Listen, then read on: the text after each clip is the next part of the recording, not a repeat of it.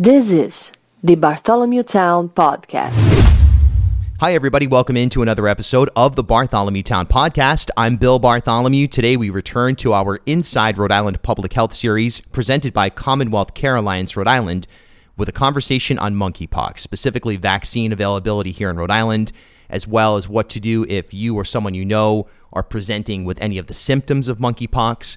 This is an effort to inform and educate you guys about options that are out there in terms of vaccines, in terms of what to expect if you present with symptoms, if you were in close contact with somebody who's positive for monkeypox, and just kind of wrap our heads around this thing that is, filled with a lot of misinformation and so on and so forth. But here in Rhode Island, it's clear from our conversation with Dr. Nunn that there are still, challenges in terms of the public health response, but there is infrastructure in place. There is vaccine available here in Rhode Island, and it's available to those who are a part of, or I guess identify within several specific categories. So we'll get to all of that today here on the podcast.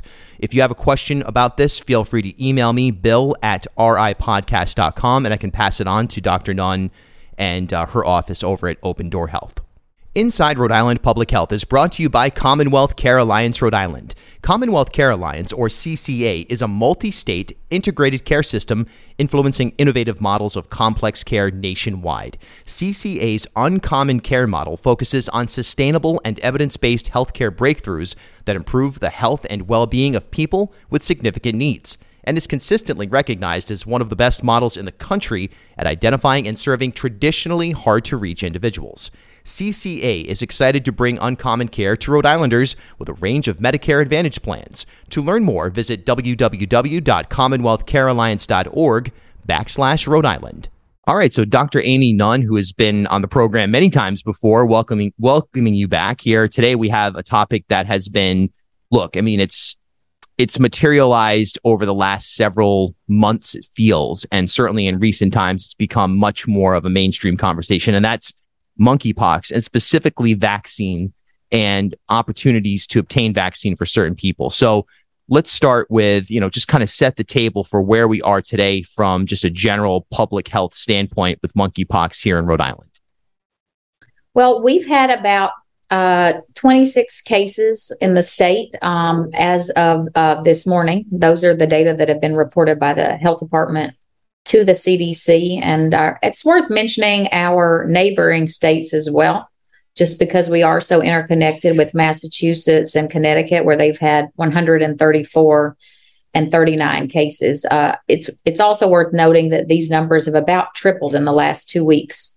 So what we're seeing is that this is spreading quickly, and it's something that's not completely well understood yet, but it's certainly causing a lot of concern in the public health community. So, it's a tough situation from a marketing standpoint, which is not the right way to put it, but I guess from a public information standpoint, on the heels of COVID, there's so much fatigue with dealing with public health crises, especially those in terms of a virus. But what's your message just right out of the gate to anybody who says, this is something the media is making up and it's just another way to try to get us to, be under the authority of the government? Because we're hearing that on a regular basis, at least in terms of feedback from people here in Rhode Island on my end, on the media side. Well, I think that's interesting. We here at Open Door Health are on the front lines. We are the state's first and only LGBTQ clinic. So we serve a lot of people who've been disproportionately impacted by this pandemic. And I would say that we have a lot of concern about our patients, and we've diagnosed a lot of the cases across the state. So we think this is a real challenge. I will say that most cases around the country and the world of this particular outbreak have been concentrated among men who have sex with men. There have been a couple of other cases, about 2% among other folks, but in general, this is something that is impacting our patient population. So we are concerned. Let's talk about vaccines right now. And there was some new guidance released here in Rhode Island specifically as to who is eligible to receive vaccines. There's some media reports out there that the U.S. didn't act quickly enough to obtain vaccine from manufacturers and so on and so forth. Where do we stand right now in Rhode Island in terms of vaccines? Well, the good news is we just got a shipment from the federal government. It's either yesterday or today that it's coming in the state. I will say that globally, nationally, and in Rhode Island, there is currently insufficient vaccine supply. I think people are quick to blame the state about this, but we shouldn't be too hasty about that. This is an international and global problem in the United States and also in Rhode Island, and the dissemination of vaccine is being done by the federal government. We believe that we have insufficient vaccine currently to meet all of the demand across the U.S. and also in Rhode Island. I think the federal government and the state government are working diligently on it, but there is a vaccine shortage. At Open Door Health, we have been vaccinating folks for a couple of weeks in accordance with the CDC and state guidelines. Those were previously limited to people who were immunocompromised, and that does make sense because they're particularly vulnerable. So we vaccinated a lot of our HIV positive patients, people with cancer, or who are otherwise immunocompromised. Just yesterday, the state opened, after receiving more vaccine, the state changed their guidelines to allow a lot more people to get vaccinated, including men who have sex with men who may have multiple sexual partners in the last month. So that's a real game changer because that allowed us to take the step to vaccinate a lot more people than we were able to vaccinate before. We also received new vaccine shipment here at Open Door Health, and the state also launched 2 vaccine clinics that will be happening on tomorrow and Saturday. So there's basically, there's opportunities for people within those categories, if you will. What about the rest of the general public that may be concerned about this and may cross into that those categories, but don't explicitly identify within those categories? Is there going to be, do you have a sense of when there'll be more vaccine available? So I want to reassure everyone who is nervous that this is not something that we're seeing in the general population yet.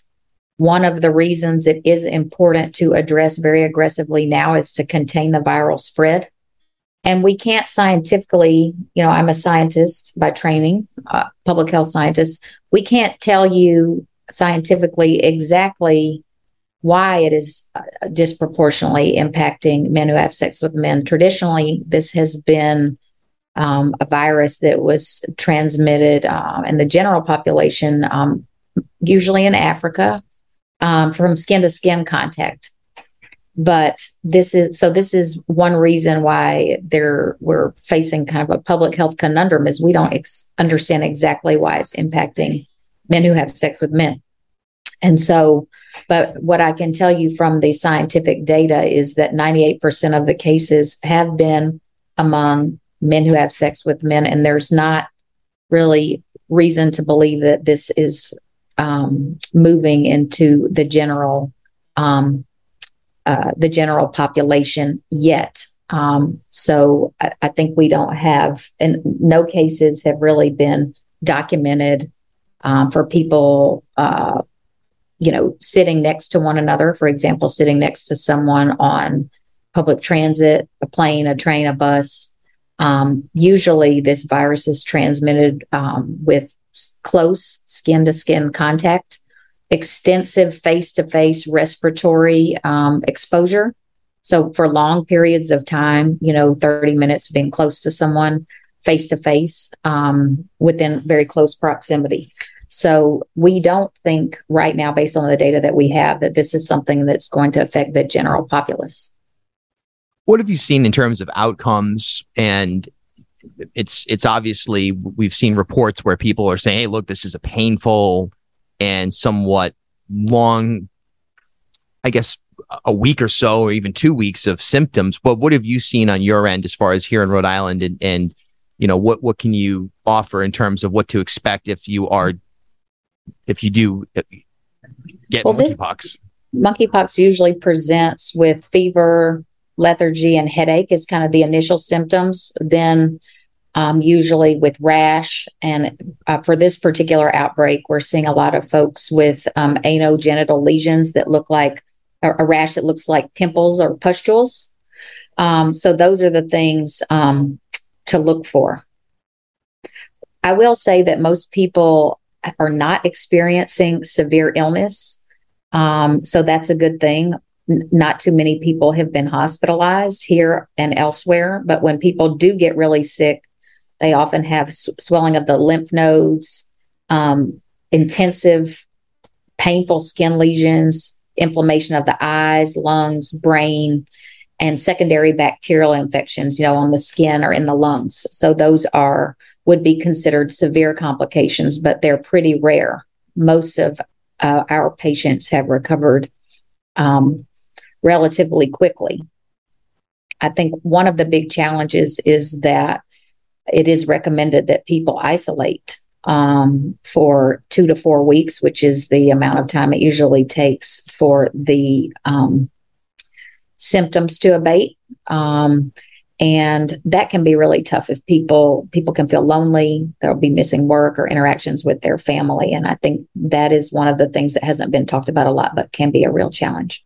Yeah, that's pretty extreme. That's obviously more severe than COVID, even in terms of the average person.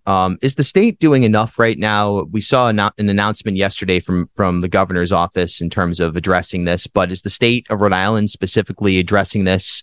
I mean, you're not going to see daily press conferences like we saw with COVID, but I mean, just in general, do you get a sense that the supports are there? Well, I was thrilled to see the governor's release, and we have been partnering with the state in a coordinated vaccine effort. We think that's important because there is so little product available and potentially not enough incoming. So we're thrilled that the state is responding now. And I think what's really important for our state policymakers is to make a whole lot of noise with the federal government, because our share of the federal vaccine pool was reduced this week. And we need to know why. And we need to make a lot of noise about it. Our neighboring states have gotten a lot more, a disproportionately higher share of the vaccine. And so in my mind, rather than look back, I think we should be looking forward to figure out how we can get more vaccine into arms here in Rhode Island. Anything else you want to share on that? I know we want to talk about, another program you have coming up later this month, but any other, I guess, updates that you want to push out there? Yeah, I think a couple of things. At Open Door Health, people can come in and get tested. We can only test people for monkeypox if they have symptoms. And that's because we would have to swab one of the lesions. So people should not come in for testing if they don't have symptoms. The other thing is people with known exposures should be immediately vaccinated. If you get vaccinated within 4 days, and you've had an exposure, it can dramatically reduce the chances that you get sick. And even if you get vaccinated up to a week or 14 days after an exposure, it can reduce, preliminary data suggests it can reduce the severity of the infection. So we want to encourage people to come on in if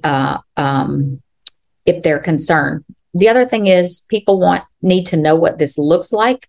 It looks like pimples or a rash. Sometimes it's confused with syphilis. It presents like syphilis or like chickenpox or herpes. And so people who are concerned should Google it and see what it looks like. And if they have those kind of symptoms, we want to encourage them to come in immediately for an appointment with us. Now, if we currently have vaccine on hand at Open Door Health, but if we run out, people can sign up online on our website, they should sign up online anyway, which is www.odhpvd.org. And the last thing I'll just say is that we want to affirm the dignity of all persons, including sexual and gender minorities. There's been overwhelming stigma attached to this virus because of the way that it's transmitted. And we affirm everyone's dignity, and people will be received here with open arms, with no judgment. So we don't want anyone to have reservations about coming in for medical care. All right. So that's that right there. And definitely we'll keep in touch on any of the specifics that, you want to push out there, because it's obviously something we need to keep in the forefront here in terms of the general public.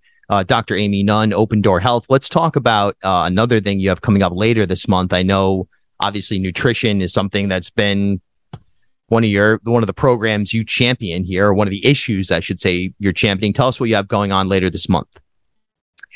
So we are really excited that the state has allocated about $12 million for a program that doubles the value of SNAP when people buy fresh fruits and vegetables at the grocery store. Essentially, what does that mean? That means when people shop with their EBT card, which is the federal program to fight food insecurity, that the value of their dollar will be doubled. So just to put it in context, if a cucumber costs $1, then they will get 50 cents back on their EBT card. And essentially what this is, it's a way to promote healthy eating among people at the lower end of the income spectrum. So we're thrilled to be partnering with the state on this program. And we're working closely with the Department of Health and Human Services to actually implement the program. The dollars were just appropriated, and we're just now getting started. What should people do if they want to learn about this program for themselves or anyone else? So they can learn about it on our website at riphi.org. They can go to the SNAP incentives page and learn about it. And the main thing is we hope that this program will be in grocery stores. So what people will be able to do, and hopefully as early as, the first quarter of 2023, is go into a grocery store, buy produce, and essentially have it be subsidized by this program. This will make fresh produce available to people who might otherwise not be able to afford it. Last question on that, I guess, would be, there's also a lot of stigma associated with this. There's no question. What's your message to anyone who says, "Hey, look, I'm just embarrassed to seek help," even if it means that it's a chance for them to sort of, get an opportunity to get out of the cycle of poverty. What's your message to them? Well, no one should be ashamed. I think that programs that are designed to alleviate poverty, other ones are not so stigmatized because, for example, Social Security was started as a way to combat poverty among the elderly population. And it's not stigmatized at all because it's universally used by all. So there is no shame in having programs that help people live healthier lives. And we find that these programs are really popular. People love them. Everyone wants to eat well. And sometimes people just can't afford to. Dr. Amy Nunn, Open Door Health. This is Inside Public Health, presented by Commonwealth Care Alliance, Rhode Island. Thanks for your time. Thank you.